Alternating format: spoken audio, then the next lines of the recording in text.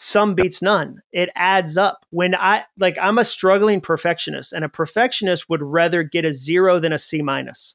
It's a really weird thing, but what happens is a perfectionist will go, John, I want to run 3 miles a day, but I only have time for 2 today, so I'm going to do none. And you go, well, 2 is more than none, but it's less than what they wanted, so they won't even do it. Some beat none is one of those where I'm like, no, the little things add up. The little things add up. Some beats none. Some beats none. Like calling one client is better than no clients. Like, did I want 10? I did, dude. I wanted to call 10, but that might not have been realistic. It might not have been what I had in me that day. I think about it like this. Like, I'm a natural, pessimistic, jaded, cynical person, but I've tested positivity and I've tested negativity. And the ROI of positivity is so much better. That was from a longtime friend of mine named Jon Acuff. Now, you probably know Jon because he's on his 9th book now. He's been a guest on the show before. And Jon is, not only is he a very compelling researcher, but he is excellent at packaging big ideas and making them navigable for the rest of us. So if I asked you a few questions, what if you could have a fulfilling career, a thriving marriage, strong friendships, and rewarding hobbies? Would you say that that's too much to have all at the same time? What if you could also be in the best shape of your life, or if every day was better than the day before? Now, obviously, this stuff sounds huge and like a massive overpromise. But the reality is, if we got good enough at setting goals and then executing against those goals, those statements could all be true. It's not a stretch, right? This is the only way that humans, I guess maybe not the only way, but an understood way that we can succeed, that we can create fulfillment for ourselves, is setting goals. So in today's show, we break that down. We talk about what are goals, how should we think about them, what is a mechanism for breaking them down to small enough chunks, because without that, it's paralysis. How to even set the right goal. This is what Jon Acuff is great at. He's a New York Times bestselling author. As I mentioned, 9 books. He's an Inc. top 100 leadership speaker. I've heard him speak. I've shared stages with him. Absolutely incredible speaker. I left the last keynote where I saw him speak, and like, Jon is so good at this, so talented, so funny. Maybe I should just quit my game and go home. You're going to love today's episode. Jon is a ball of energy. He's very articulate, super sweet, kind, fun, and funny, and very real. You're going to get that immediately. So I'm going to get out of the way, let you enjoy this conversation between yours truly and Jon Acuff. My man, Jon Acuff, welcome back to the show. It's great to have you. Yeah, thanks for having me again, Chase. I'm looking forward to it. So, as a prior guest to the show, you know a lot about our audience of listeners and watchers. We identify as creators, as entrepreneurs, as creative curious, a lot of orientation around human performance. And you have been operating in this space for a long time. I'll just do a little recap of a little bit of our backstory as soon as you're done talking in just a second here. But for the handful of folks who might not be familiar with you or your work, because you are one of the most prolific creators that I know, one of the world's best speakers. I've seen you speak personally. I've seen hundreds and hundreds of keynotes, and yours is in the top 5 I've ever seen. Oh, thanks, man. But in your own words, how would you or could you orient yourself in time, space, the work that you focus on for our listeners? Yeah, so I get to do 2 things all year. I write books, and then I go talk to people about the books. And the simplest level, that's what I do. I'm really curious about goals, because learning how to apply goals and enjoy goals changed my own life. And so the reason I'm prolific is I feel this sense of urgency. It took me to my mid-30s to figure out some of this stuff, some in my mid-40s to figure out this stuff. And if I can package it in a way that saves you some time, that's super fun. So I feel like I found a treasure chest, and I'm just trying to get people to see their own treasure chest, or I found a party and then I try to create the best invitation to get as many people there as possible, because I don't want you to miss the party. This whole like writing books thing, it turns out it works good for you, because you're on your 9th One, we've had you as a guest on the show at least once, maybe twice Yep. before. We are going to talk about your new one called All It Takes Is a Goal. 9 books. So this thing of like writing and then talking about what you write about, turns out it can be a pretty good gig, eh? It could be a great gig. I think it's an amazing gig. What I always tell people is I have multiple ways I do it. Like I never want to give this impression like I'm in a cabin somewhere and I'm smoking a pipe and there's a falcon, like I'm a falconer when I'm not writing prose or whatever. There's a lot of different things I do. That's why when you describe your audience, I am your audience. Like I'm an entrepreneur, I'm creative, I'm always tinkering, I'm finding new things, I'm experimenting and things blow up in my face and I go, oh, let's not do that again. And other things work and I'm being challenged by other people's works. And so, yeah, I do. Those are the 2 big things I do, but that comes with podcasting and it comes with social media and it comes with consulting or coaching. So there's always a lot of different things I think the creative work we do comes with. And I feel grateful that I live in this era of creativity because in the 50s, I would have to have a radio station. I would have to be on one of 3 channels that exist and there wouldn't be room for guys like me. And so I think it's a real benefit that we're all alive in this moment as creatives because there's opportunities there never were before. All right. At the risk of retracing steps from a previous show, I said that I would outline how we met just for context to those listeners, because, as you introduce yourself as a creator, as an entrepreneur, I'm going to go back to a mutual friend who brought us together, Lewis Howes at, actually, was it Lewis? I know it was Chris. Is that Chris's event? But I think maybe Lewis introduced us, or maybe it was Chris. I think it was Lewis at dinner. I think it was Lewis via dinner. Yeah. So, I had hosted a dinner at the World Domination Summit, which is Chris's event, longstanding event, went 10 years, I think, or more. He's wrapped it up now, put a nice tidy bow on that. And it was a precursor to the I would just call it his event, multi-day event, lots of good speakers. I had a speaking slot, you had a speaking slot. And as I mentioned or teased earlier in the show, I had the privilege of watching you speak and to have this beautifully sewn together universe of comedy, of drama, of seriousness, of levity. You are an excellent speaker, but it strikes me that there's a level deeper here, that you have been, I'd say, crafting this amazing life for some time. And I've often talked in my book, Creative Calling, or in the show, other places, that a well-lived life, if we see someone on the internet or we meet someone, that those lives don't happen on accident, they are crafted. And to that end, since we were originally introduced, since that dinner and that event, I've been attuned to your work. And what we're looking at now is a 9th book. And in service of that crafted life, usually our visions, dreams, goals that we have for this one precious life. And your most recent book here, one of what we're going to talk about today, is around goals. All it takes is a goal. And so I'm wondering, having, created what looks to the outside, and I'm sure, we all have our challenges, but that you've created a living and a life for yourself where you love what you do. You're working in writing and speaking, as you shared with us momentarily, or just a moment ago. And that is a dream for so many people who are listening or watching. And for sure, there are other dreams out there that we haven't checked the box next to for listeners. But in service of your vision and your dream, how do goals play a role? How long and circuitous has your journey been? And start to help us understand how you've distilled what you've learned into this new piece of work. Yeah. So, I mean, like a lot of people, my dream story started with frustration. I was in my early 30s. I had 2 kids under the age of 3. I had a beautiful wife. We lived in Atlanta. I had a full-time job. And I hit a career ceiling. I was 33, 34 years old. I was at the top of my career. I was a copywriter. I love advertising for its ability to change somebody's life, to get them to motivate and do something different.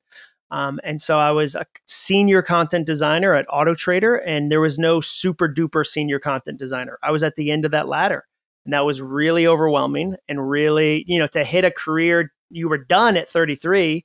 And I knew I didn't want to be a creative director because I like getting my hands dirty. And I'd seen enough creative directors who were micromanagers because they got so good at the thing that their reward was they no longer got to do the thing. They were amazing graphic designers. They were amazing. And then their reward was they no longer got to do it and had to direct other people doing the thing they loved. And so then I realized I didn't want to do that. And so I just felt stuck. And so I started blogging.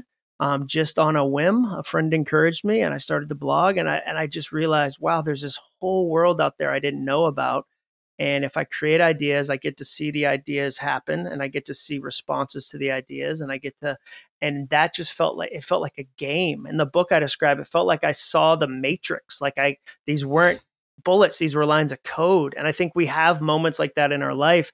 And that's where I leaned in. I always tell people, like, from a creative standpoint, discipline, willpower, grit have done nothing for me. I'm not a very disciplined person naturally. I don't have a lot of grit. I don't have a lot of willpower. But what happened was I found something I loved, and the joy of that burned so bright it made everything else dim. So I didn't say one day, Chase, I'm going to stop watching TV so much. I'm going to stop sleeping in. Like, no, like I wanted to write more. I wanted to throw the firewood that is time and hours into this inferno and make it burn brighter. So I wanted to get up at 5 a.m., not because I was disciplined and I was Mark Wahlberg and was going to do burpees at 3 a.m. Like, I was like, wow, if this feels really good, and if I do it more, it feels even better. What? And so then I started getting up and I started watching less television. I started doing all these things that from the outside looked disciplined, but from the inside were me going, how many hours can we throw into this furnace? Like, even with all the other commandments I have. So that's what started it for me, was just that sense. And then again, it's like anything you really discover that you love, you want to help other people discover their thing too. Like, it always starts, I always say, like, it always starts with self and it always leads to service. So where public speaking changed for me was it changed from being an act of performance to an act of service, where now I'm like, how do I serve that person there? Like, where are they right now that I can take them to a place that I can inspire them, that I can, how do I do that? And so that's where I started to really craft the things I do. And then what changed even further in the last 5 years is I had a big enough audience that I could test the ideas before I put them in a book. In the same way that, like, your books will have a texture to them that's different than somebody who had an idea in their office, because you've done it with a lot of people. You have an incubator with people tinkering.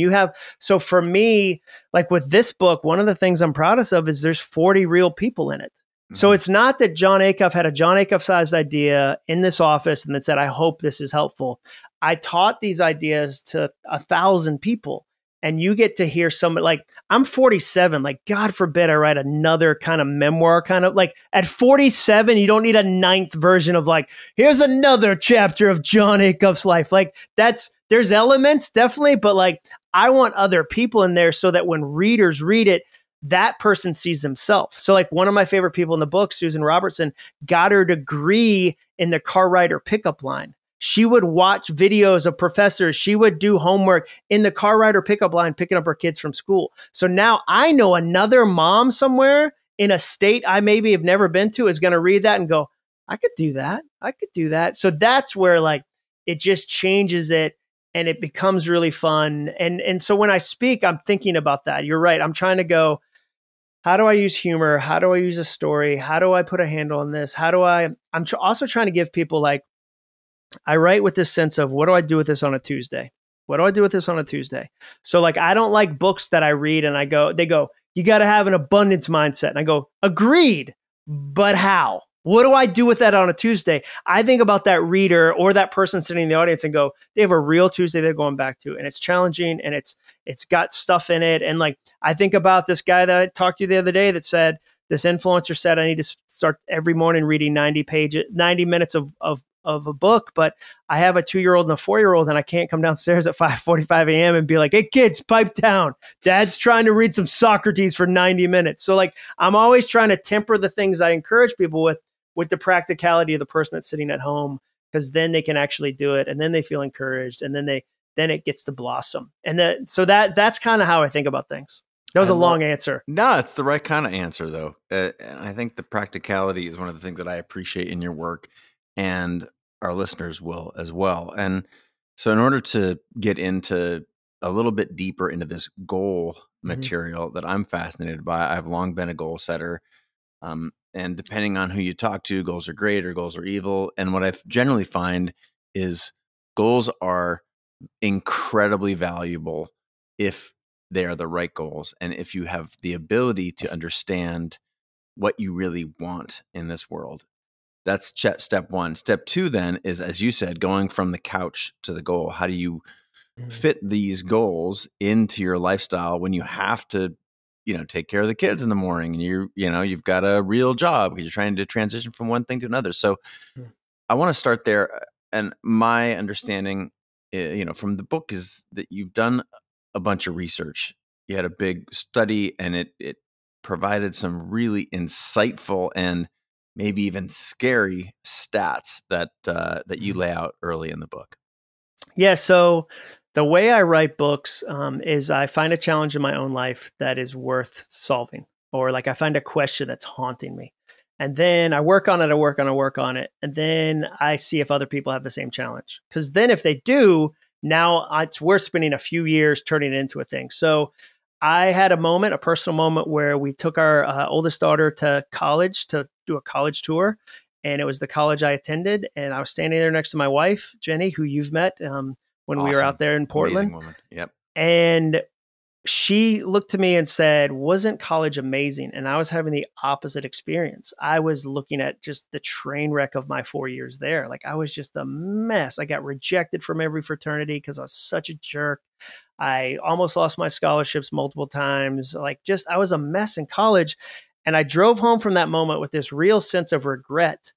And because I had just written the book Soundtracks about mindset, I knew that I had options with my mindset, like that I could choose. Like, was it true that I had not made the most of college? It was. Was it helpful for that to become the soundtrack I listened to again and again and again? No. Was it kind to myself? No. So I had this moment where I said, okay, those were 4 years, but I might live 40 more years. What can I do going forward? Is there a way to change this? And then I said, do other people feel the same way? Like, is it just me? And so that's where we did the study, and we asked 3,000 people, do you think you're living up to your potential? And 96% said no. And then the second stat that got us was that 50% of them said 50% of themselves is untapped. And the metaphor that helped me understand that was thinking about, imagine if you walked down at Christmas or Hanukkah or whatever faith tradition you have and only opened half of your presents. Like 50% of them you didn't open. And there were friends and family members, maybe even coworkers going, hey, those presents are yours. And for whatever reason you pulled back, like how unfulfilling would that life feel? So then I was like, oh, okay, now I need to invest. Like, how do you actually like tap into this fuzzy topic called potential? Because we've heard about that word forever, but I want to make it actionable. And I'll give you an example of that. So one day I'm like, you know what?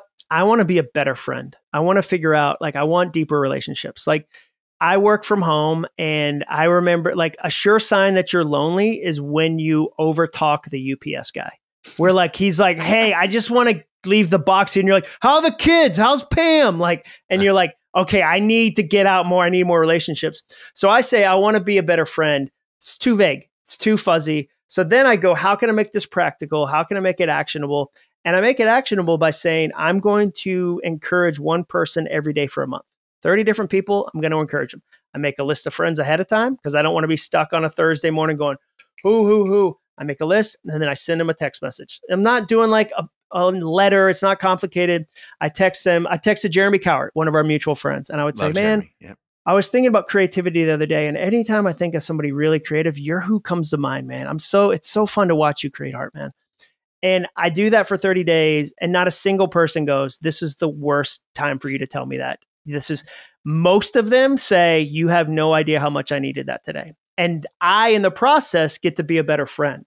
So I try to do the same thing with potential, where I go, what does it look like to live in your potential? How do I create that? How do I teach that? How do I put some handles around that so people can actually pick up the ideas? That's really where the book and the research started. Was I didn't live up to my own potential. Other people feel the same thing too. So what do we do? That's how it started. It's interesting, the subhead for those listening. The heading is all it takes is a goal, but the subhead 3-step plan to ditch regret and tap into your potential. We've talked about potential. I heard you say that you were full of regret as you were standing there in the college campus. So what is the relationship between regret and potential? Did you find something out about that from your survey, or how did that come up in the research? Well, for me, the big thing was, so like, I think about it like fear. I'll use fear as an example. Being afraid is a feeling. Staying afraid is a choice. Like they're different. And so what's really the last 5 years, the thing that's helped me the most as a creative is understanding how powerful my thoughts are and then doing something about that and going, okay, I get to choose this. And just I'll take fear as an example. Like you feel afraid, it's a feeling. And then if you don't deal with it, it often turns into a belief. And then if you keep listening to it, it turns into an identity. And it gets really lodged in, where if it starts as a feeling and you deal with it, you process it in however way you want to do that, you learn from it. I'm a big, like, people who say you should never be afraid are missing half of themselves. You don't get to be fully aware without understanding and learning from fear. Fear is an amazing teacher. It's just not a great CEO. So like for me, like with regret, it was the same thing. There were things I felt regret about. And I processed that and I looked at that and I didn't hide it. And I wasn't, but I also didn't make it a king. I didn't put a crown on it or deify it. I said, okay, I feel this regret. Okay, so what do I do now? I think the what do I do now is a great kind of switch from here's something that happened. What do I do now? And even just not blame decisions I've made in the past or not blame other people. And so that was where I saw a lot of people make that transition. And then the other thing that helped, like, so in chapter 2, like if listeners do chapter 2, like if that's the only chapter they read, like that, I think their response is going to be so fun because I came up with this tool, like stumbled on it, called a best moments list. And I was sitting exercise. Yeah. So I'm sitting in the Augusta airport and I want to tap into my potential and I'm trying to figure out tools to do that. Not just, I want it to be actionable. And so I write best moments on a piece of paper and I just give my head and my heart the permission to Google the best moments I've experienced in the last 5 years, 10 years, 20 years with no limitations. So like the only rule is everything counts. You fire the bouncer. There's no, I don't know if this is a real best moment. So I write small things down, like my favorite sushi restaurant, or big things down, like hitting the New York Times list, or, medium-sized things like, the way a new car smells, or a favorite dog in the neighborhood. You have a dog. There's a dog named Scout that I always end my run right near where he stands up on the fence to get pet. Like that's a small best moment for me. So what happened doing that, like it changed my life. And the reason why it felt so counterintuitive, I figured out later, is that it's the opposite of most of what we're taught. I love counseling. I'm going to my counselor next week. I love counseling. Dudes that don't love counseling always go, I mean, my performance coach. They go, oh yeah, performance coach, like Steph Curry. I get it. Yeah. Like, so fine, call it what you want. It's my counselor. But a lot of counseling situations focus on your trauma and your sadness. Like we culturally are addicted to trauma and sadness. For every 100 scientific papers written on sadness, there's only one on joy. Like in every small group I've been in as a married couple, when we tell our stories, there's this big like, oh, here's the worst things that happened to us in our marriages. I was in a men's group where we drew a trauma egg, where we drew a physical photo of all the traumatic things that have happened. I've never once had somebody say, hey, you can learn a lot from your joy. So let's make a list of all the things that really light you up. And so I did this and it started like, number one, you learn gratitude. Makes you instantly grateful.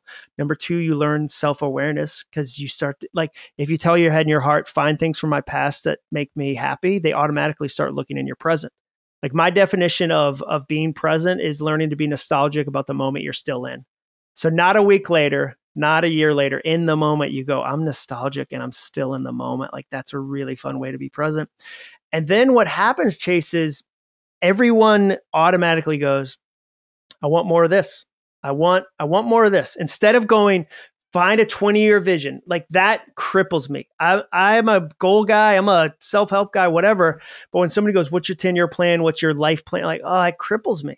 But when you make a real list of things, you automatically go, I want more of this. And then I taught this to hundreds of people, and they were always surprised what they put down on their list. And I tell them, write down 30, just 30, and they'd write down 300. And they'd go, hey, this is changing.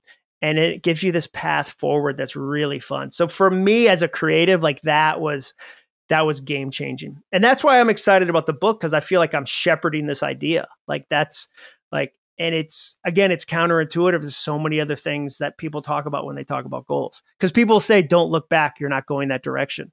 Oh, don't learn? Like I'm 47. I have a lot of things to learn. Like, oh man, like don't look back. I'm not going that direction. I'm like, no, the past can inform your present, which prepares your future. And and you talk about redeeming your past. Oh, dude, come on. Well, let's use me as a guinea pig.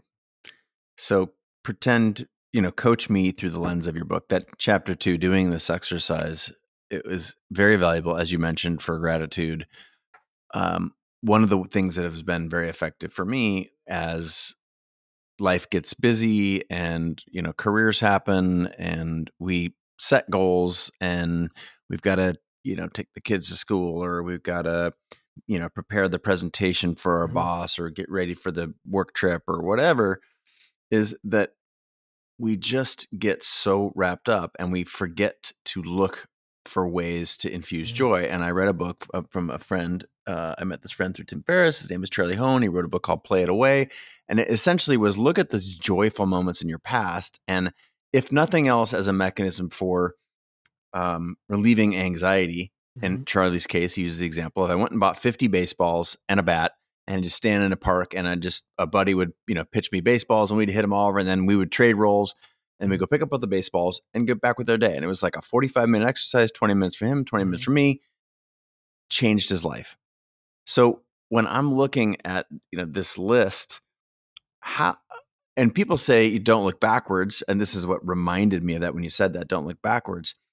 I can't help but try to connect the dots from when I've been the happiest. Like, who am I around? What activities am I doing? Where am I? What is my mindset? What is my physical status? So was it born out of your experience in those moments that you found this to be so powerful and such a key aspect of, setting a future for yourself? Was it something else? How did you unlock this? No, so I ended up with more than 170 things on my list, and I started to go like it turned on my eyes for my current life, and I started to go, wow, this isn't just about the past. This is also about my present, and I think this is going to help me with the future. Like, so how do I? So I started to the best ideas I get to put in books are lived ideas, and I live them with other people as they live them too, and then I put them in the book. By the time the idea is in a book, I'm not guessing if it's helpful. I already know it's helpful because so many people have poked holes in it. We've both read books where we go, that's technically true, but they didn't do that. That's technically true, but no one's done that. That's technically true, but it's not really going to be helpful. So like for me, that's where I feel like there's a texture to it.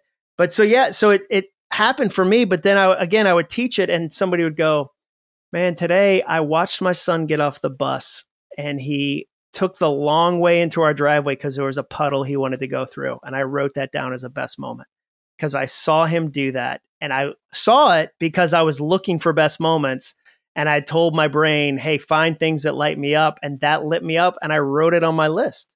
And I'm not like for me, a soundtrack is fear comes free, hope takes work. Like you never have to go look for fear. It'll find you like in the grocery store. But hope, positivity, they take a little bit of work. And when you have a list and it gives you this exercise, that's where you start to notice that stuff. So yeah, I just started to see it in my own life. And then I just started to notice that so many things on the list I had stopped doing. And you go, because life got busy, because I chased some sort of success that I really didn't even want anyway. Like because I, was distracted because of a million different things. And so then when I started to say, okay, no, like I put a lot of these types of things on the list. Why did I stop doing them? And what if I started doing them again? And then the thing that shifted it for me was, I started to say, can I categorize the list? Like, are there patterns in here that I'm missing? So that I love to take big complex things and simplify them so that I can actually use them. And when I started to work that, I realized every one of the items in my list fit one of four categories. It was either an experience, it was an accomplishment, it was a relationship, or it was an object. So experience, accomplishment, relationship, object. And the way I distinguish them as an example would be if you go hiking and you go alone and you love, like you get to see a vista and it's amazing, that's an experience. If you go with a friend who's going through a divorce and you get to really lean into them and be kind to them, that's a relationship moment. If you hiked it faster than you've ever hiked it, that's an accomplishment. And if you took a rock from the top to remind yourself you can do hard things, that's an object. So I started to kind of list this. Like I just went through EARO and like listed it out. And then I was really surprised that, wow, I'm an accomplishment guy. A lot of my friends would be like, yeah, you have a podcast called All It Takes Is a Goal. Like you have goal sheets that you check off boxes. Like you're obviously an accomplishment guy, but it was still a surprise for me. And then it was a surprise how little objects I had on the list, that objects weren't really a motivator for me. So then it becomes this like really interesting skeleton key to your life because you go, oh, I'm an accomplishment person. And maybe you grew up in a family where success was shamed and you weren't supposed to outshine somebody. And so you pull back from accomplishment, but you look at your list and go, 80% of my list is accomplishment based. What if I accepted that and gave myself permission to enjoy those things? And then you go, wow, objects don't matter to me like I thought they did. Why am I wiring so much of my life around objects where they don't ultimately fulfill me? What if I stopped caring about objects because my list has told me they don't matter to me? That's where, again, it became, I like to joke that it's the most honest personality test you'll ever take because every personality test I lie a little bit on because there's some questions that I'm like, I should care more about that. I should. And so like, there's some degree where I've fudged the results a little bit. So that's why it was such a helpful tool to me. And it was a life plan. Like it felt like a really simple, really fun life plan that I just hadn't seen somebody do it this way before. Because most life plans start with figure out your 5-year vision. And man, that's hard. Man, I see so many people get crippled in like the first stage. Speaking of that, that is like the world's most perfect transition to where I want to take this next, which is to me, the gap between, let's just say we are able to identify some big goals, or just for the purpose of this conversation, a big goal. And that itself, in itself, you've already then overcome all these, the hurdles in order to know yourself enough. And let's say you navigate that and are saying, you know what would really light me up? Let's put a big goal up here because I've heard these ideas in business school, big, hairy, audacious goals. You got big BHAGs and you got, I need to define my why. These giant sort of rocks. And I'm not saying those are bad. I think big goals are great. But where I stumbled, I think before I really started getting into the art and science that is, goal setting and having learned a bunch from you and a couple others like around habits, for example, when I see people, when I first experienced it myself and when I see others, the big stumble is a huge goal. Don't know how to get from where I'm at right now to something larger. So you've got this concept of micro actions. And I'm hoping you can share a little bit about that for our listeners. Yeah. So let me give some people a little bit of freedom around that topic, especially the entrepreneurs. So everybody right now, entrepreneur-wise, is addicted to like niche. You got to know your niche. You got to have your niche. You got to do your niche. Like before you start, you got to have micro niche, whatever. I think that's really helpful in the middle. I don't think it's helpful at the beginning. And the reason why is that be like saying to somebody, you've never tasted food. What's your favorite food? What's the food you want to focus on? And you go, but I've never had a single ingredient. Can I sample some foods? Or like, no. Is it sushi? I don't know what that is. Is it Italian? I don't know what that is. Is it Mexican? I don't know what that is. So for me, that's one of those hurdles we put up. We go, you got to know whether you want to sell roses on, in this market this type of rose to this type, like, oh my gosh, like it's taken me 10 years to know goals is the word I really want to sit on for a long time. Like it's taken me a long time. So when it comes to big goals and micro actions, I like to think about it like this. Imagine if I had a 12-foot ladder. I've got a 12-foot ladder and it only has 2 rungs. It has one at the very bottom and has one at the very top. And I said, okay, Chase, this is your goal. You have to get to the top of that ladder. Like, good luck jumping. Like, you have to jump 2 feet higher than a basketball rim, grab that one rung and pull yourself up. That's what most people do with goals. They go, I got my big, hairy, audacious goal. I'm going to run a marathon. I'm going to start a $10 million business, whatever. And they can't make the leap. That'd be a really useless ladder. So instead, what if you said, here's a ladder and there's 22 rungs and each rung is only 6 inches apart. And can you climb to the top of that ladder? They'd go, yeah, that's a really easy ladder. That's what I like to do. I'm fine with you having a huge, crazy, big goal, write a book, start a business, whatever. But I want to go, okay, well, let's get some rungs on there. Like, imagine if my goal, there's a lot of people on here that listen to this that want to write a book. 83% of Americans want to write a book, according to the New York Times. It's a very popular goal. I wrote 500 words today. Imagine if the only rung I had was finish a book. Like, every day of the year, I'd feel like a failure. Every day, at the end of every day, I'd go, I didn't finish the book today. Didn't finish the book today. Didn't touch the one rung. But instead, I have a year's worth of tiny micro actions. So one day it's figure out the subtitle. Another day it's call the publisher. Another day and so every day I'm climbing this ladder and every day I'm making progress. I look up and I've got a whole book done and I've actually made progress and I actually feel good about it. And I actually have accomplished it.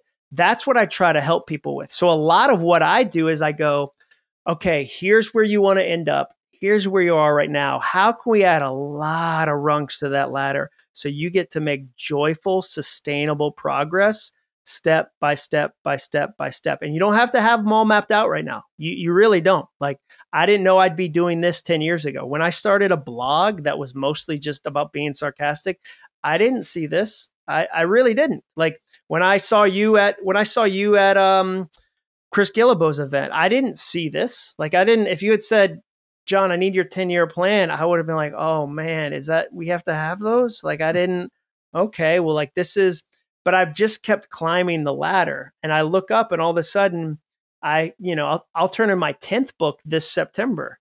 Like, so like the books keep happening because I'm just climbing the ladder and it's really fun. And I'm not trying to leap and stretch and pull myself up. I'm just going up another rung. And so that's what I try to help people with is like, what's that micro action? What's that micro rung? Of course, I have to direct people to the book because it is badass. It's very powerful. And while I don't want to give all of the contents away, I feel very compelled to ask you to share the top line of the 3-step plan because it's seductive when you've made it easy for us. It's also, we can be a little bit dubious because really my goals in 3 steps. Help us reconcile those two things. Share this 3-step plan and plant the seed so that we can talk around that a little bit further. Yeah. So I just talked about, okay, there's people that are high performing, but not high achieving. Why does that happen? I was curious about that. I think we're all capable. Like, let me tell everyone who's listening right now, congratulations, you're a high performer. And I know that because low performers don't listen to content like this. They don't even know podcasts like this exist.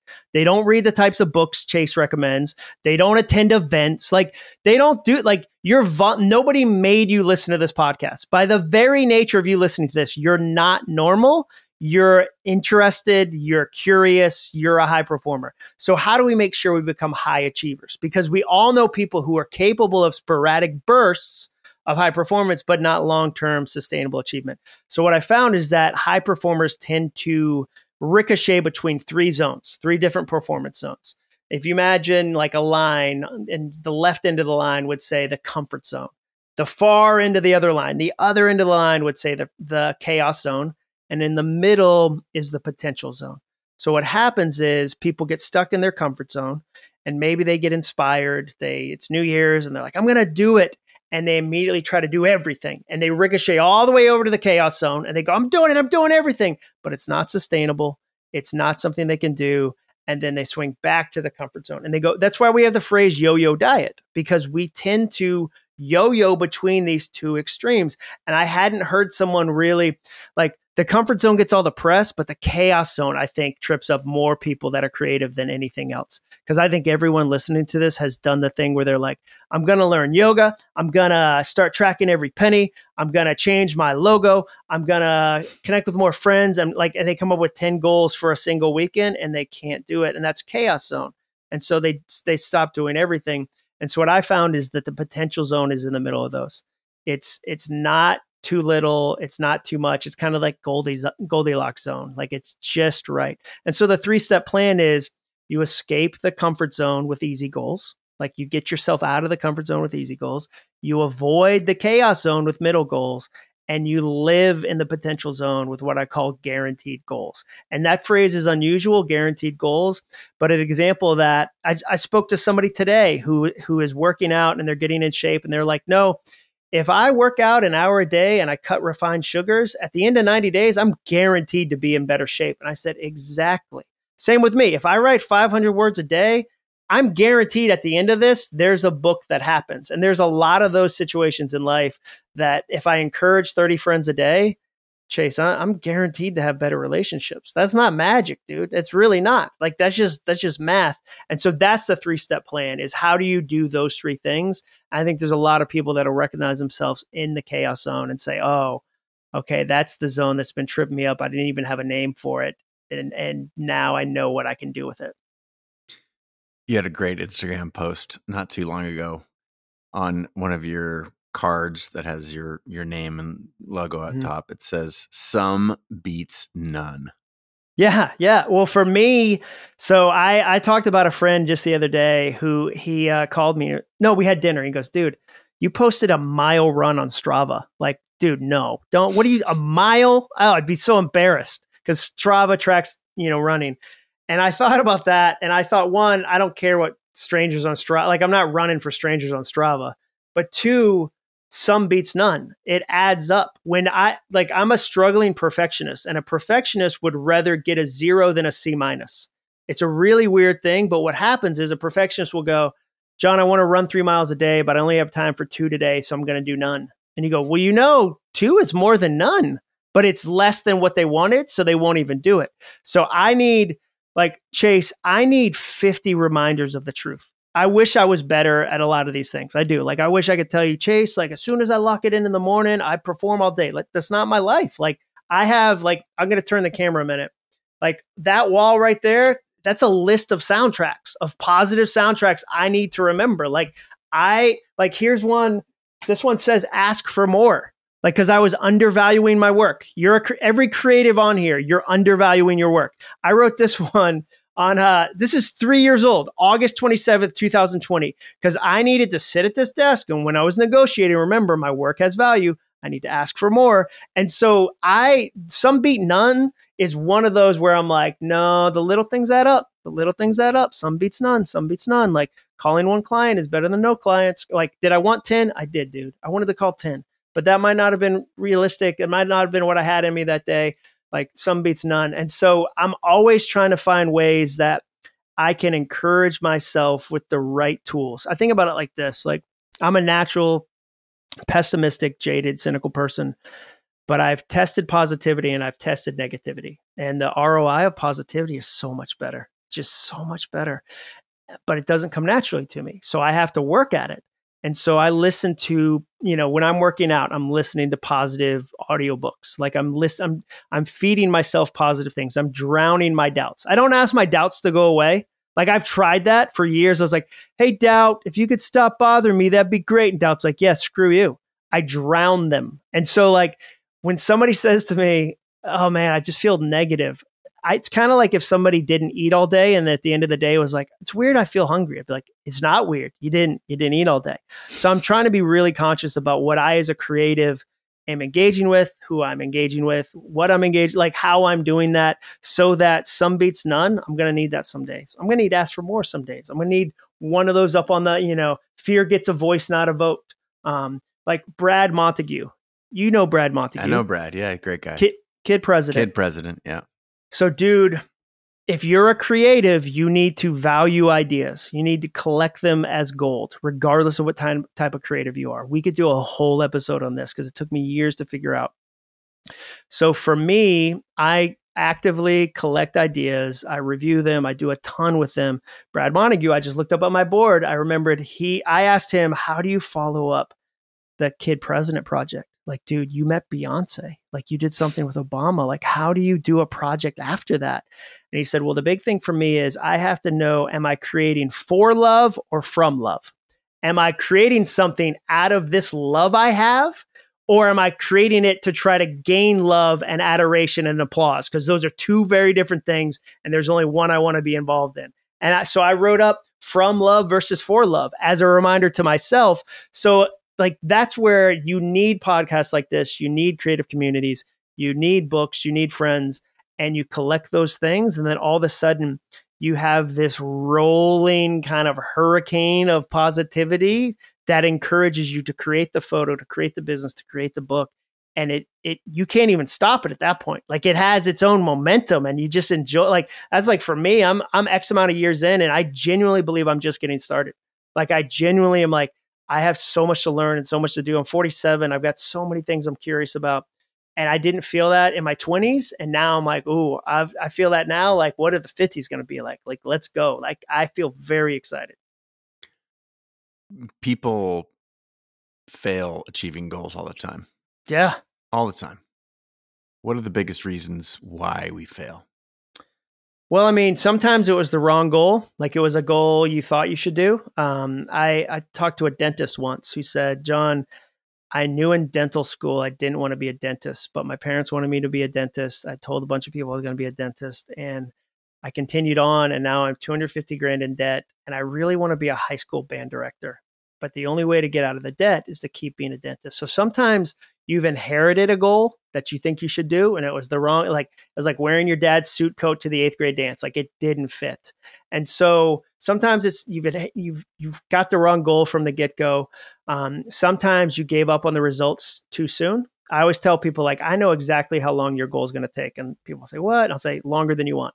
I still haven't met someone who said, yeah, the book like it was so easy. I had no idea. Like, the business was just like, all of a sudden, like, money showed up and it was so like, it's going to take longer. So sometimes we give up on the results before. Sometimes we don't have enough community. You're supposed to dream and build in community. You need other people. Sometimes we haven't curated enough motivation.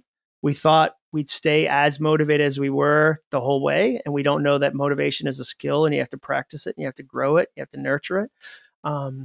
Sometimes it's we've exposed a fragile goal too soon to too many people.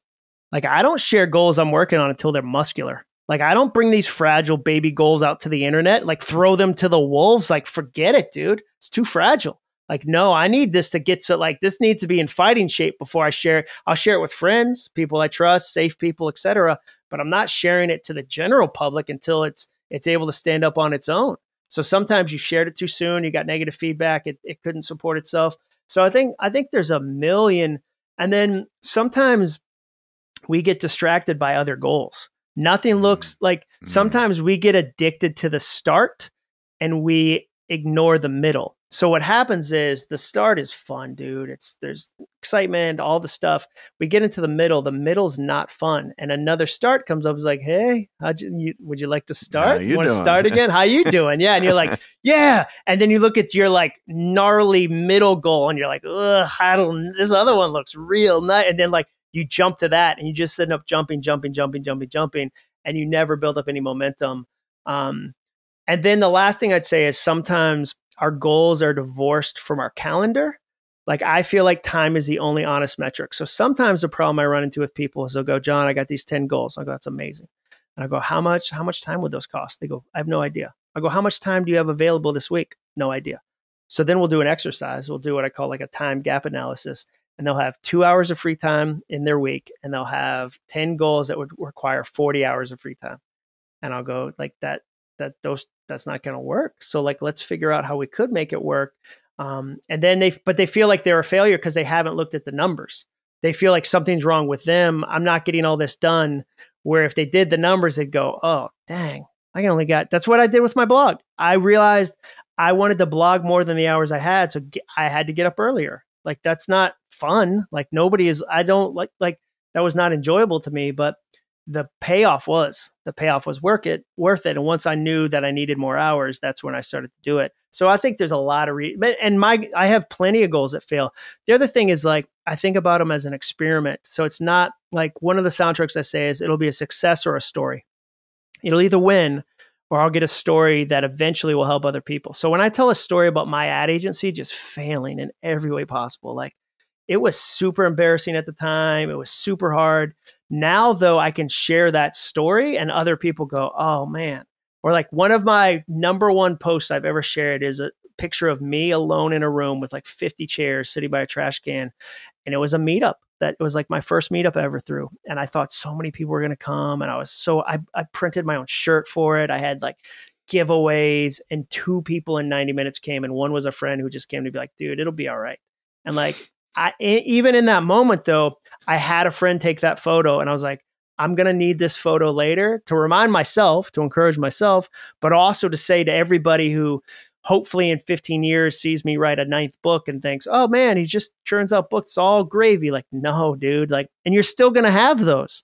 Yeah. Like, Chase, we still have awkward moments, like plenty of them, where you go, dude, that people are like, how do you stay humble? I'm like, oh, life finds ways. Don't worry. Like, life finds plenty of ways. So with failure, I'm able to share it as a story, not initially. Like, I don't want you to get this, like, man, some of this failure sting and it's hard. And I go talk to a counselor about it, and it takes years to heal from some of them. Like, so it's not instant. I'm not saying that, but I think eventually there is a story that I can help other people with. Success or a story? Was that yeah, it'll be a success or a story. Okay. Yeah. Success or, and sometimes it's a story, and it takes me a little while to see it. And I go, okay, well, it looks like I'm going to be sharing this one. Like, this didn't, like, dude, okay, here's an example. This one, for creatives, this is helpful. I had a book called Do Over, which you and I think we talked about at some point. It was my first book with Penguin. Like, this was like a New York publisher. Like, it was a dream. It was a dream, dude. And I love the phrase do over. I fought for that title. I came up with that title. I championed that title, and it was the wrong title. Like, and I didn't know until after the book came out, because what happened was I saw do over as positive, as rise from the ashes, as you can do it. And the general reader who didn't know me saw it as, so you failed and have to read a book about being a failure. And no one wants to pick up that book. No one wants to give that book to someone else, by the way. You think a wife wants to give her husband a book that says, hey, this book's about failures. Here you go. Why don't you read that? Put it on your nightstand. Like, dude, I personally did damage to that book's sales with that title. That was an expensive lesson and a humbling lesson for me to learn. We changed the subtitle. On the paperback, we were like, maybe the subtitle will fix it. That 100% me. The publisher did an amazing job on that book. The title didn't work. But that was humbling. And like, Finish came out after and sold 3 times the amount with like a lot less marketing, because I had the right title. The subtitle of Finish was initially Stop Making Perfect the Enemy of Done. And we were like, stop, enemy too negative. We changed the subtitle to Give Yourself the Gift of Done. And that changed that book's sales. Like, that Finish sold so much better, because what I've realized is, you make the promise on the cover, you fix the problem on the inside. You make the promise and there's exceptions, obviously, but that was not a fun moment. That was a story. I didn't succeed in that. I didn't. But now I have a story, and I could be on your show, and there's some writer listening that I'll probably never meet that'll go, whoo, got to change the title of my book. Like, I don't want to learn that. Like, Jon Acuff paid an expensive lesson for that. Let me not pay that lesson. Like, great. Like, it's a story. I'll share the story. I love it. Let's talk about mindset. Because I find that, even the ability to pause long enough to taste the things. You said you've never tasted food before. Like, and when we're not in the right mindset, our self-talk is in such a place that we we struggle to find the space. We struggle to be able to give ourselves the grace to taste things. We struggle to. It's like, how do you, in an order of operations sort of way, how do you think about taking care of yourself in such a way that you are then in the right headspace to make the right goal? We've talked about how having the right goals is actually really important. Certainly breaking it down into smaller steps, thinking about the ladder, but what role does mindset play in your goal ecosystem? For me, it's everything. I mean, that was writing the book Soundtracks, which is about mindset. The 3 questions I learned to ask, the thoughts I have, the big ones, not every thought. You have like 60,000 thoughts or something a day, but I ask, is it true? Is it helpful? Is it kind? And if I can't say yes to all those questions, then I need to change it. So let me give you an example. Recently, I heard myself say out loud, and that's part of self-awareness. Like, some of self-awareness is listening to yourself out loud. Like, so I said to somebody, I feel like I've maybe plateaued in my speaking career because I'm not a celebrity. Like, there's celebrities that I know. I mean, I don't know them like we're friends. We're playing racquetball, or really pickleball, who uses racquetball as an example in You're 2000. from the 80s. Yeah, I was about to say, right? Racket, like, boy, it's sweeping the nation. Racquetball. Yeah. So pickleball is what I meant. But like, I don't know these celebrities, but they make a ton of money because, speaking wise, because they're celebrities.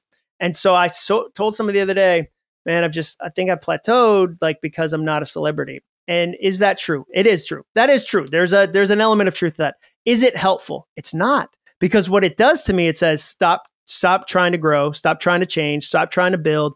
Like, and is it kind? It's not, because what it says is ultimately, hey, you're not famous, and it doesn't matter what else you do. You'll never be famous. So just go ahead and quit. That's not kind. So I started to examine thoughts. And then, so once you do that, you retire them, and then you replace them. Like, your brain is waiting to be told what you'd like to think. So for me, as cheesy as it sounds, as dorky as it sounds, I started to go, let me try this. Like, what would this look like? Like, so again, I'm pulling stuff off the wall. Here's another one. So this one says, I love writing this book. I wrote this November 10th, 2019, because I was struggling with a book and I needed to be reminded of the privilege it is to write books. Like, if you're in a creative field, even if it's just doing it a couple hours and it's a side hustle, whatever, like, man, what an amazing thing to be part of. Like, what a generous, why, like, wow, like, what are we part of? I needed a reminder. So the second thing is, I try to remind myself of things I want to believe. I want to believe this. I want to be reminded of this. And then I repeat them. So I retire, I replace, I repeat. So for me, that's where I'm like, I'm putting it into practice, and I'm putting it into practice, and I'm putting it, because it's a muscle. And here's the thing, like, I practice negativity for so long that it takes me a lot of effort. Like, my friend Colleen, she always says, like, some people's cars, the alignment is like really jacked up and pulls to the left real hard, and they have to work really hard to get it to go straight. Like, there's some parts of my life that are like that, where I have to work really hard to get that thing kind of on. Some other people, like, they don't think that way. And they don't have negative thoughts. Like, they don't have principal's office kind of mindset. Like, that's one for me. Like, if I'm not careful, if a phone call comes or a friend says, hey, can we talk real quick? I immediately go to the worst. It's like the principal's office. You got called down in 8th grade and they go, Jon Acuff to the principal's office. You don't go, man, maybe I won an award. Like, you go, what did I do? What did I do? And so even as an adult, I'm going, man, I don't want principal's office theory where, like, the first thing when something happens, I think the worst. Can I teach my brain to think better? So, like, and it's gradual. So I'll give you an example. Earl Nightingale, like, did some book in like the 40s that I'm listening to. And he said on there, instead of saying a problem, say a project, call it a project. And that hit me so hard, because I don't like when people say, instead of saying a problem, say an opportunity. The gap between those two things is too far for me to mentally cross. Too much. I can't believe it. Yeah. Oh man, I got punched in the face. What an opportunity to meet a new doctor. What an opportunity to wear stitches. Like, that feels Pollyanna, syrupy, fake. But project, I can make that mental leap. Eventually, like, when I get a problem and go, okay, I know how to do projects. Okay, cool. Let me do some projects. So that's where I'm learning those things, and I'm repeating them, and I'm leaning into them. And then the other thing is that, Chase, you know this because you've done stuff too. when you're a creative and you start to create, you start to get some results, and results are really powerful if you'll let them be reminders. Let every result be a reminder. That's why a best moment list is really helpful too. It's a list of reminders.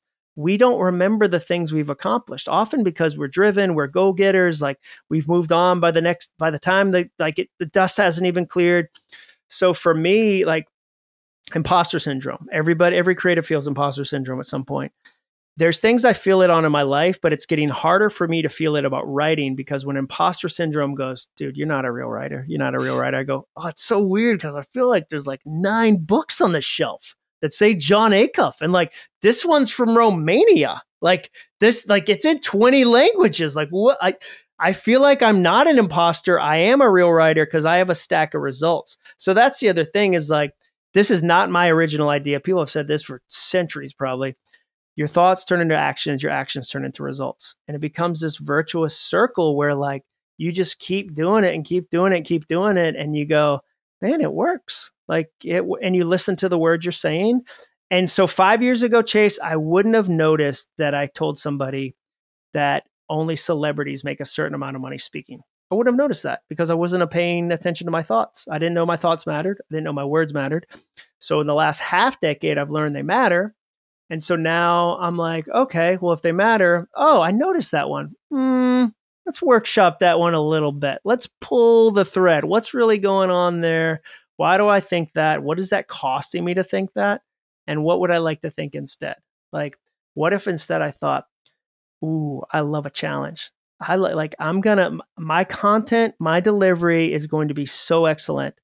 I'm able to leap the celebrity level. I'm going to go beyond the celebrity level because I figure out how to do the content really well, how to do the delivery really well, or my customer service. I get so good at serving clients. Like I get so good at helping Range Rover, so good at helping Walmart. They can't wait to have me back. I don't have to wait to be famous. Like I get to circle around that. That's so much of a better attitude because I noticed the broken thought. I changed it. It changed my actions. And I think ultimately it'll change my results.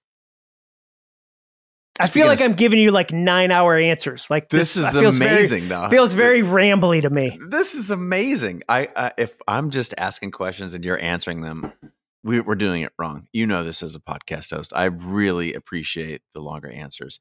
And you just said circling back, and I'm thinking the thing that I want to circle back on, and I would say maybe one of the biggest impressions that the book made on me is this idea of guaranteed goals.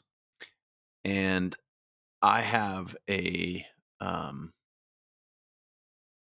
would say I have a habit of trying to make a habit list for each goal that I have in my life, such that if I did these things, I could not fail. And it's difficult to make that list. And in a sense, that's what you're talking about. But I think you've got a lot more, color and context on it. So you mentioned it earlier. I put a pin in it. I made a note about it here on my little notepad. And to me, this is incredibly powerful. So could you go through in a little more detail? What do you mean by guaranteed goals? Because I think that's pretty seductive. Yeah. So, I mean, you figure out things that if you put in the work, the results are just going to happen almost as if they're automatic. So part of it is picking the right goal. So for instance, sometimes people say to me, Jon, I want to hit the New York Times bestsellers list. That's my goal. And I'll say, that's an admirable desire. It's not a great goal because you don't control it. You really don't control it. Like it's a formula. They keep it very close to the vest. Like you don't necessarily control that. So a better goal would be, I want to sell X amount of copies, or I want to put this amount of activity into this. That's a better goal. Like I sometimes will tell people, I know I'm going to sell 1 million copies of my book, like at least 1 million copies of books. And I didn't come up with that goal 10 years ago. Like that would have been crazy. I'd sold 2 copies. I came up with that in the middle. What do we say? It's a ladder. So I'm in the middle of the ladder and I go, dude, I think I could do this. I've never had a runaway hit. I've never had a book that sold 1 million copies, a book that sold 800,000, whatever. But I know mathematically, if I sell roughly X amount of copies every book that comes out and I stay faithful to the craft of writing, it'll be impossible for me not to sell 1 million books. Like that's going to happen because I know that I'm going to keep writing. I'm going to keep doing these. So part of it is picking the right thing you're measuring, picking the right thing you actually control. I give the example in the book of Bose. When I worked at Bose, we had a 12-month to 18-month kind of process for releasing a new product. We were guaranteed a new product at the end of that process. Now, we didn't say we guarantee this will become the best-selling speaker of all time. You don't control that. You control, your part of it. So a big part of it is saying, okay, which of these things do I control? Which of these things can I actually measure? Which of these things do I have some evidence? And you don't start with a guaranteed goal. Like you're learning the entire ladder. Like by the time you get up to that middle, you're already so much smarter. I always tell people, like, especially like your September self is smarter than your January self. Like when people make their goal, like it's funny, we make these big goals in January with the least amount of information we have about the year. And we feel like we can't change them. We give college students the permission to change their majors, but as adults, we remove that permission from ourselves. So what if you said, okay, I'm going to try some easy goals and I'm going to learn. I'm going to try some middle goals. I'm going to keep learning. By the time you get up towards the top of the ladder, you can put together a guaranteed goal. I would never tell you the first thing you should start with is you've got to figure out a perfect guaranteed goal. But I would definitely tell you, oh man, I can see where this is headed. You can see where this is headed. Like you got a little bit of goal momentum. Like let's get a guaranteed goal. Let's get some really exciting metrics around this. Let's see what that looks like. Where I know that if I run 1 to 2, 3 miles, every couple of days, at the end of the year, I've run 450 miles. That's not because I was extraordinary. It's because some beats none. And I'm willing to put a mile down if that's what I had time for today. And if I do that faithfully over time, like that's going to work. I always say like compounding is either a curse or a blessing. It's a curse if it's things that you weren't paying attention to that compounded in a way you didn't see coming. It's a blessing if it's things you've been deliberate about. And there's like Chase, I can look at the way you live your life and see compounding relationships. Like there have been relationships you've poured into consistently that have compounded over the years. And I can go, man, I could have seen that in 2011. We went out to dinner. You made everybody sit next to somebody they didn't know because you wanted new conversations, new relationships to spark. So now, oh my gosh, it's 12 years later. That's crazy. 12 years later that you're having these conversations and you're 14 years into this. Like, that's not a surprise to me. That's a guarantee. Like I could have guaranteed in 2011, like Chase is going to have rich, fulfilling friendships based on the things I'm seeing him do. Because that wasn't a challenging goal for you. That was an easy goal for you to go, hey, everybody switch it up. Like Lewis, I want you sitting next to Jeremy Coward. John, I want you down at this end of the table. Like I could have guaranteed you'd have rich friendships 12 years later. And it wasn't because I was smart. It's because I was like, oh man, he's on that ladder. Cool. I know where that ladder leads. Awesome. Beautiful. It's important that for me and sharing your latest work with our listeners today, I'm going to say it again. All it takes is a goal, the 3-step plan to ditch regret and tap into your massive potential. I'm looking for a bow. And the bow that I want to put on our conversation is something that was incredibly surprising to you during your journey. Because one of the things I found is when listeners get, most people, if an episode resonates with them, they're going to listen to it a couple times. They're taking notes. This is the way that I devour podcasts. Like I will sit down and listen to podcasts, take notes, organize my notes, and say, okay, great. And I'm hoping that you can share with us. One of my favorite things is when I discovered the thing that I did not expect out of the research, out of the podcast, out of the just my preparation for the thing that I wanted to set out to do. So in this field of research, in goal setting, and in specifically your writing of this book, what surprised you the most, and what advice can you give us from this? I mean, What? be wary. I don't like most, best. I don't like superlative things. So just something that you Okay, did so not expect to find that was just staring at you in plain sight and you couldn't unsee it once you'd seen it. well, I mean, for me, it probably was. There's two things I think about. One was the best moments list. I felt like that was a eureka moment of I couldn't get that into other people's hands fast enough. Like I couldn't get that because I had seen what it did to me, and I couldn't get that tool into people's hands fast enough because it was so counterintuitive. I felt like so the way I would think about your question is what's an idea you felt like you shepherded, you didn't create? I feel like I'm shepherding that idea.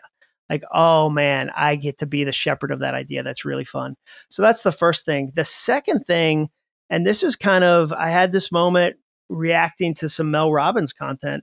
Mel Robbins has this really viral clip where she says, "No one is showing up. No one is showing up." Like she does this really, and such a perfect Mel. And she endorsed the book, which is so kind of her. Yeah, I was just going to say you got a Yeah, great blurb from yeah, her about the best goal book yeah. going. So she has this really great clip about no one showing up. You got to do your work. But where it hit me was the flip. My brain flipped it and said, "No one is showing up to stop you either."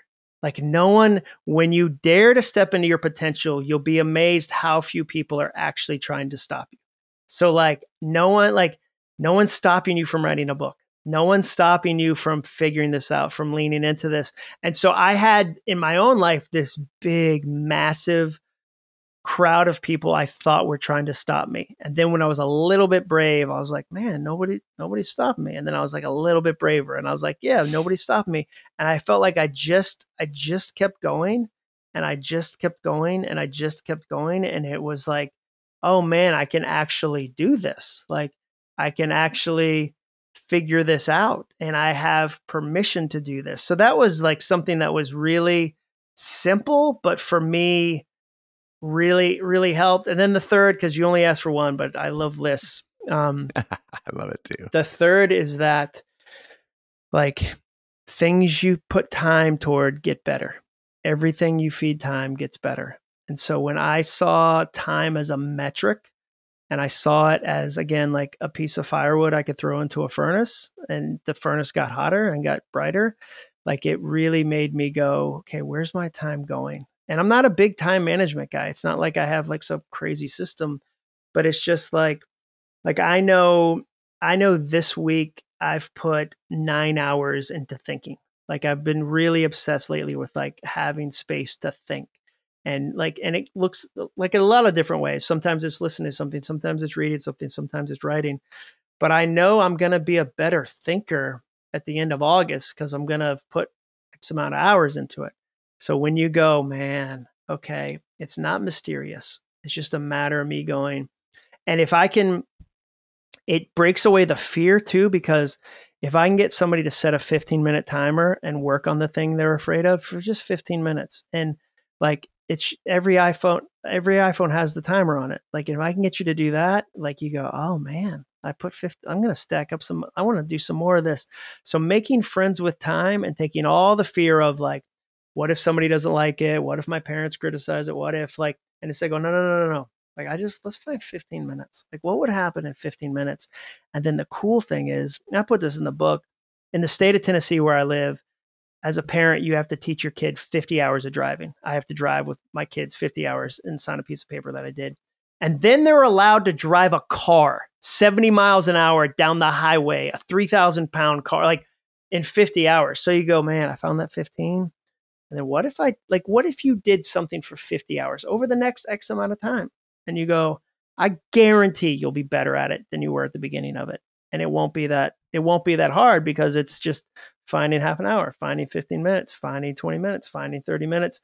And the last, like my example of that, which I put in the book, I found 30 minutes at the beginning of every flight that I had missed for the first 46 years of my life. So I fly a bunch. You've been on a lot of planes. I one day decided, I wonder how long it takes me to take off from when I sit down in the seat to when I actually take off. And I timed like a couple dozen flights and the average was like 30 minutes. And so I realized, man, if I fly 100 times a year, I just found 50 hours. And so if I know that going ahead of time and I go, Here's the book I'm going to read. Here's the thing I'm going to work on. Like versus just letting that time evaporate. Like I say, time is our most valuable resource, but it's also our most vulnerable. Time is our most vulnerable resource because it only knows how to flow. Time can't protect itself. So once you realize that, you're like, oh, I got to protect it. That's where. So yeah, that was, again, this is a great way to wrap up, put a bow. I was like 7 bows. That was Party City. I just party city'd your bow. I love a good party, John. You know that. So I just like totally Etsy'd your bow. Like, here's every bow that's ever been. But I love talking to you. I love this topic. And I feel like your audience is my people. Your people are the people I'm trying to be. So it's fun to talk. Hey, if you are out there listening to this show and you are one of the 4% of people who believe that they're living up to their potential, you can hang up now. You can go home. Good job. Patting you on the back. If you are in the 96 other percent that believe potentially, I would say probably rightly, that you're not living up to your potential, I have to say, go check out Jon's book. It's fantastic. Pay attention to Jon. As I said in the intro, we've met more than a decade ago. It has been an absolute treat to follow you in your career, have you on the podcast anytime. You've got new work to share. It's a treat. I need to get out and see you speak again sometime soon. So entertaining, so good at what you do. Thank you for creating this book. Thank you for being a part of our community and sharing everything you had to share with us today. So really genuinely appreciate you. You're going to steer us somewhere else beside the book, like jonacuff.com. What's jonacuff.com, jonacuff.com. And then I have a podcast called All It Takes is a Goal, where I interview people about the goals they're working on. So, you can check out both of those. And then I read the audiobook, and we put 10 bonus stories in the audiobook. So it's super fun, super fast, available everywhere books are sold. Hey, he does his own stunts, folks. That's right. That's right. Yeah. This body is, I'm out there. I'm on the streets. As a creative, you got to do your own stuff. That's right. From Jon, myself, me in the studio here, Jon somewhere in probably Nashville, Tennessee, but who knows? Signing off until next time, we both bid you a great rest of your day.